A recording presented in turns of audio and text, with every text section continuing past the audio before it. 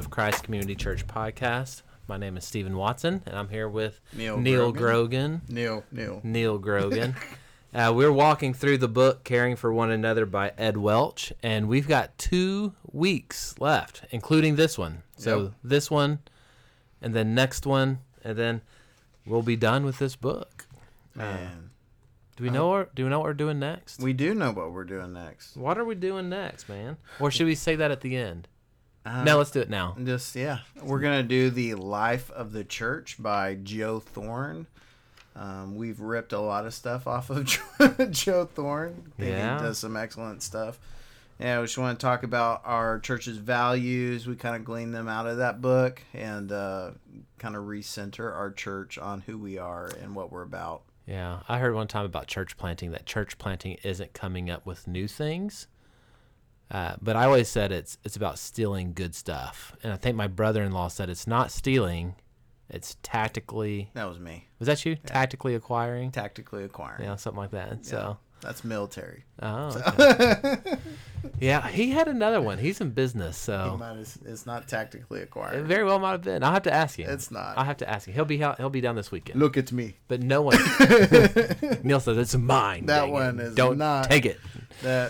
So for all you military listeners out there, you know where that came from. Well, yeah, but it doesn't mean you have like the corner on the lingo. On tactically acquiring, because here's the deal. The Army would always leave their things about because they had budget, right? Yeah. Marine Corps had no money, so we used to tactically acquire their equipment. So you stole it? No, we tactically acquired it because we both work for the government. Oh, okay. So chapter 7. So we're going to talk about sin. Speaking of talking about sin, Neal. Oh, man. Yeah, so thou shalt not steal. So the little paragraph at the top says, wise conversations will talk about sin. Though we might prefer to avoid this, we know that we all struggle with sin, and we all need each other's help. As with suffering, we offer that help very carefully. So one of the questions I'd like us to start off with is just this idea of why don't we like to talk about sin? I was thinking the same thing. I think guilt and shame are the big ones, especially shame. I think shame keeps us fixed on a point where we become entangled in what we're struggling with, right? I can't remember the word, but oh gosh, it's gonna bug me. Robert Jones was talking about it in a lecture I listened to, and he was talking about the nature of counseling someone who is entangled or entrapped in sin, and they want to get out, they desire to get out, but they're stuck, right? So it's our job as a church to help them get untangled, unstuck, right? So the shame is what really, I think, keeps us in that web, keeps us stuck. What do you think? Yeah, I think shame and guilt has a lot to do with it. And I know for myself, it's also like I can handle this. Like pride.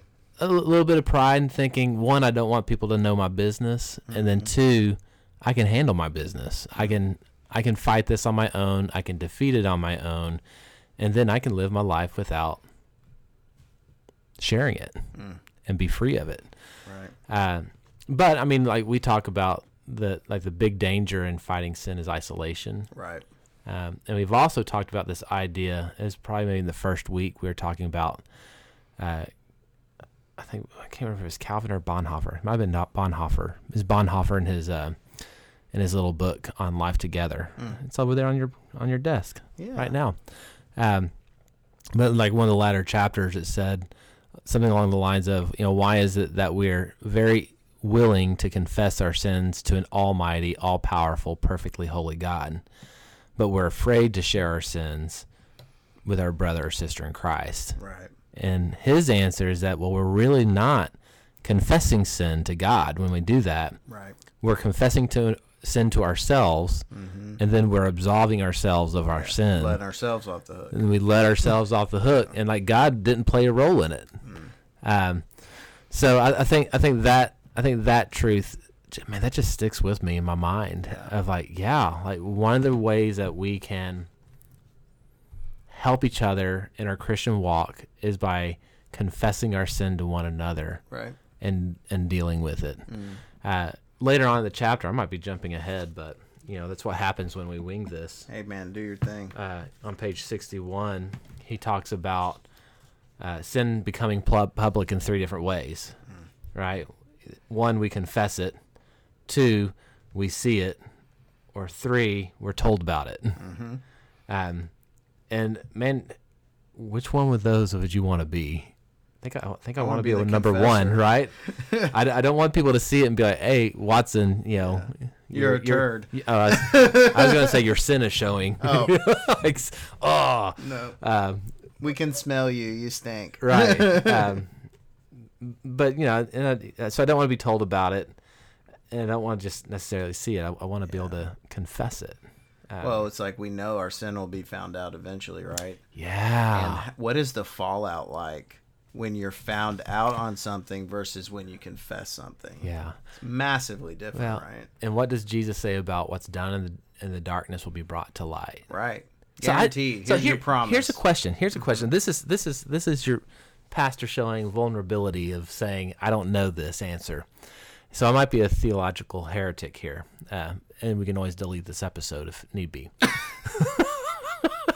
It's not posted online yet. But just the idea of like, buckle up. What will like Judgment Day look like?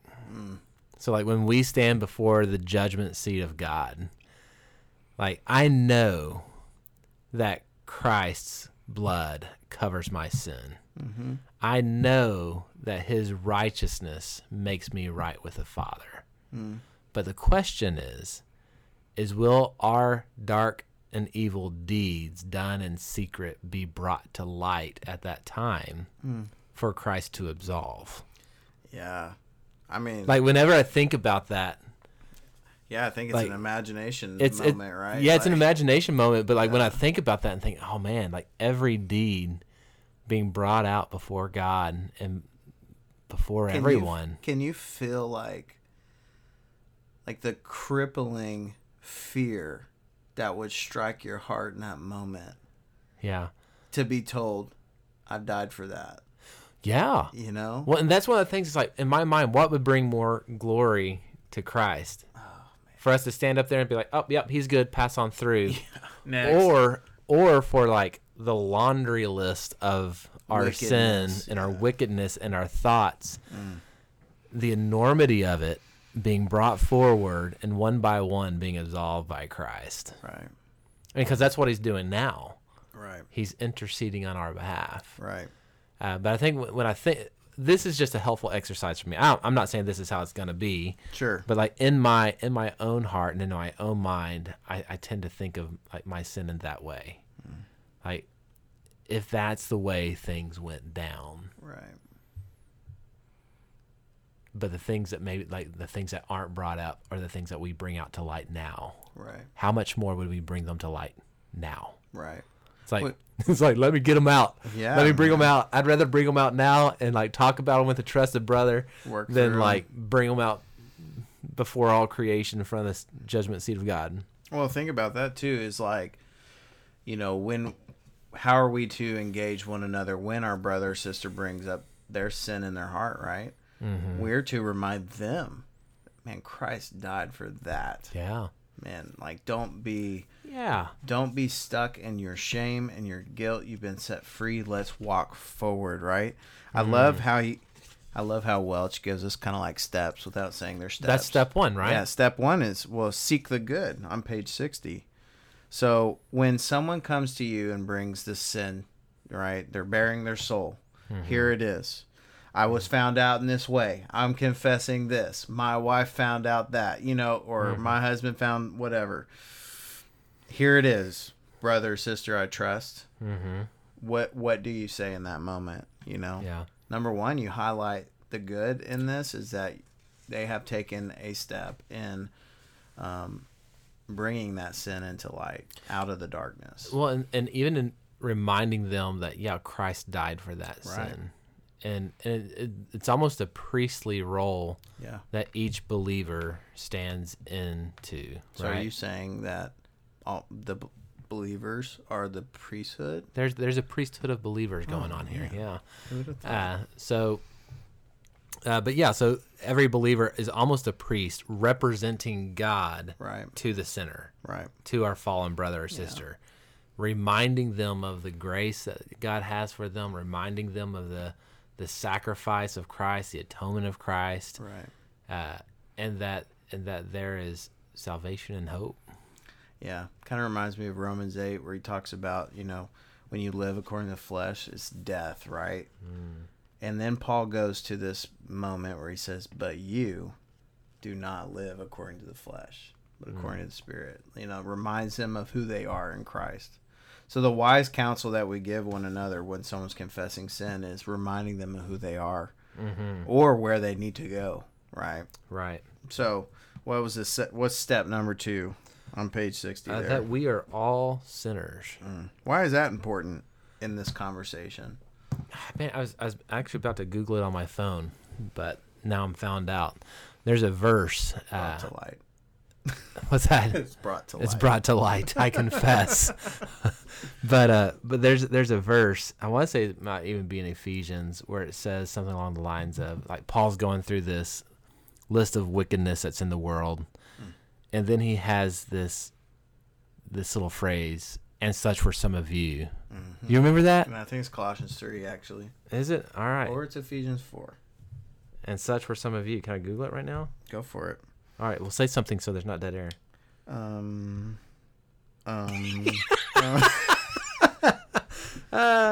Yeah, so it is going to be found in the book of 1 Corinthians 6:11. Hey, we were so strike close. 1 and strike 2. I guess we have to put our resumes out. Right. And such were some of you. So it says, I want to read the full chapter. It's 1 Corinthians chapter 6, and that verse is in 11.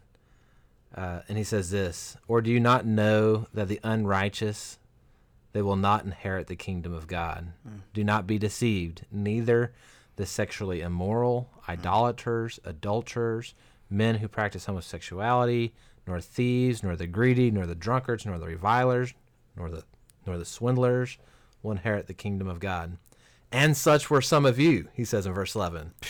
But you were washed, you were sanctified, you were justified in the name of the Lord Jesus Christ and by the Spirit of our God. And so it's like, I think it's important for us to remember I'm no different. Right. So what you're saying is, when we see sin, we are close to the light. It's only when we don't see our sin should we be suspicious of our hearts, right? Yeah. Yeah. Which would be to bring us back to the book here. Yeah, so totally. And such were some of you. This is who you were. Man, when someone brings up something to you and they confess something, right? They're bearing their soul with you, right? What it should do is not put you in a position of like haughtiness or pride, right? You should be wrecked over that sin and know that you're struggling in some form or fashion with maybe something similar, maybe something different, right? But that we are, apart from Christ, spiritually bankrupt, right? And so the beauty of seeing our sin means that now light has been shown upon it, right? Yeah. Well, and I even think of to some extent it's like we need a warning to be humble. And I think what this does is, like, whenever we see somebody's in their confession and in their sin, we don't scoff and think, oh, well, I knew that, or I knew I was so much better. But it's like, okay, this is one where I was, or where I am, or if I fall, where I could be. And so it should be like humbling to us. And what they need in that moment is to be reminded of that verse of, but you were saved, you were justified, you were washed by Christ's blood. Remember what he has done. And so we got to really pour that on people. And we need to do it for their sake, but we also need to do it for our sake. Right. Okay, so let's move along. Ways to talk about sin? Yeah. No, we already talked about that. No, well, I like the questions more than exhortation section here on 63. I thought that was good. This is, if you've ever been in a situation, maybe it's been when you've counseled someone or someone's asked for your advice, right? Mm-hmm. And you know the obvious answer for them. You need to do this, right? But they don't want you to say what they need to do.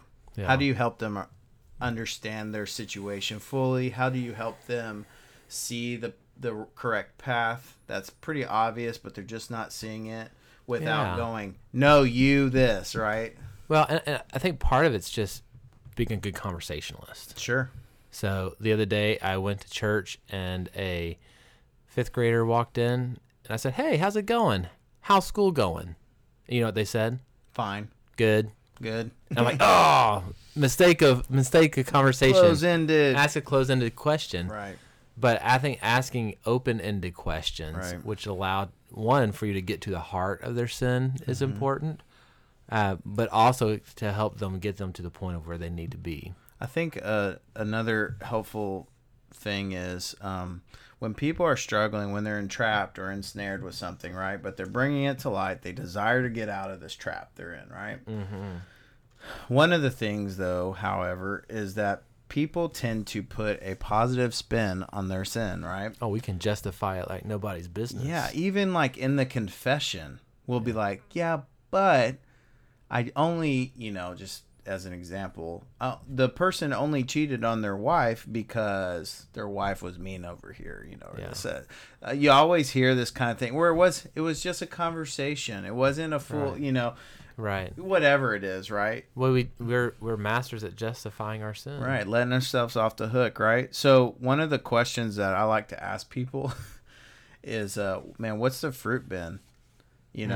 What? So okay, that's what you've been doing, right? Is it working? Yeah. Well, no. Okay, so how have you handled this sin? Yeah. What's the fruit been behind how you've handled it thus far? Yeah. Well, it's not been good, or this, that, and the other, right?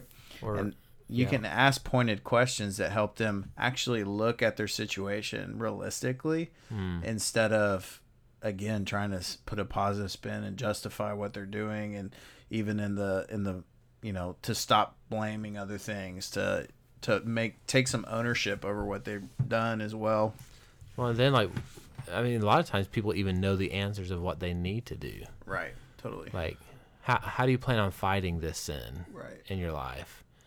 How are you going to resist this temptation? Mm-hmm. Having them sometimes say what they know they need to do to begin with. Yeah, one of my accountability partners recently, we were talking about physical fitness and such when we were doing a check with each other. And, I like to think I'm maybe spiritually fit. I'm not physically fit, though.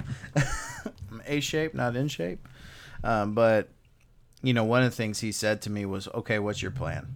Yeah. So we see this as an issue. Right. What's your plan? What are you going to do about it?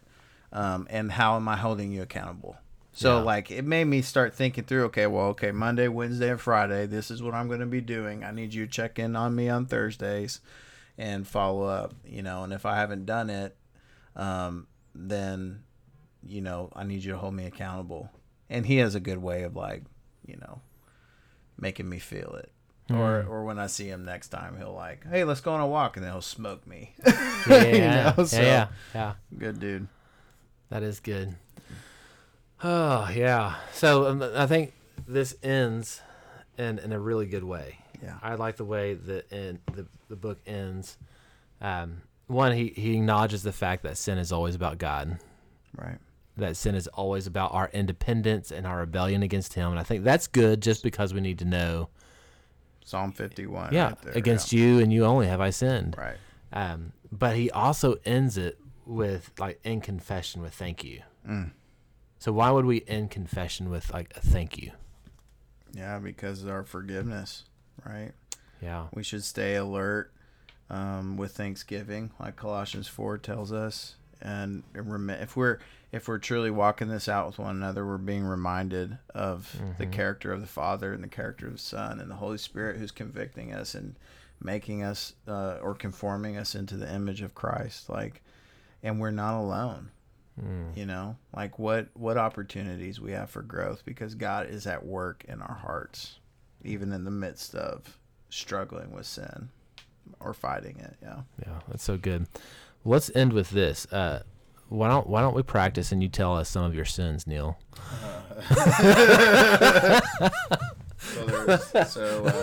No, we don't have time for that. There's this guy. We're trying to keep these to 20 minutes. He's bald and has a gap.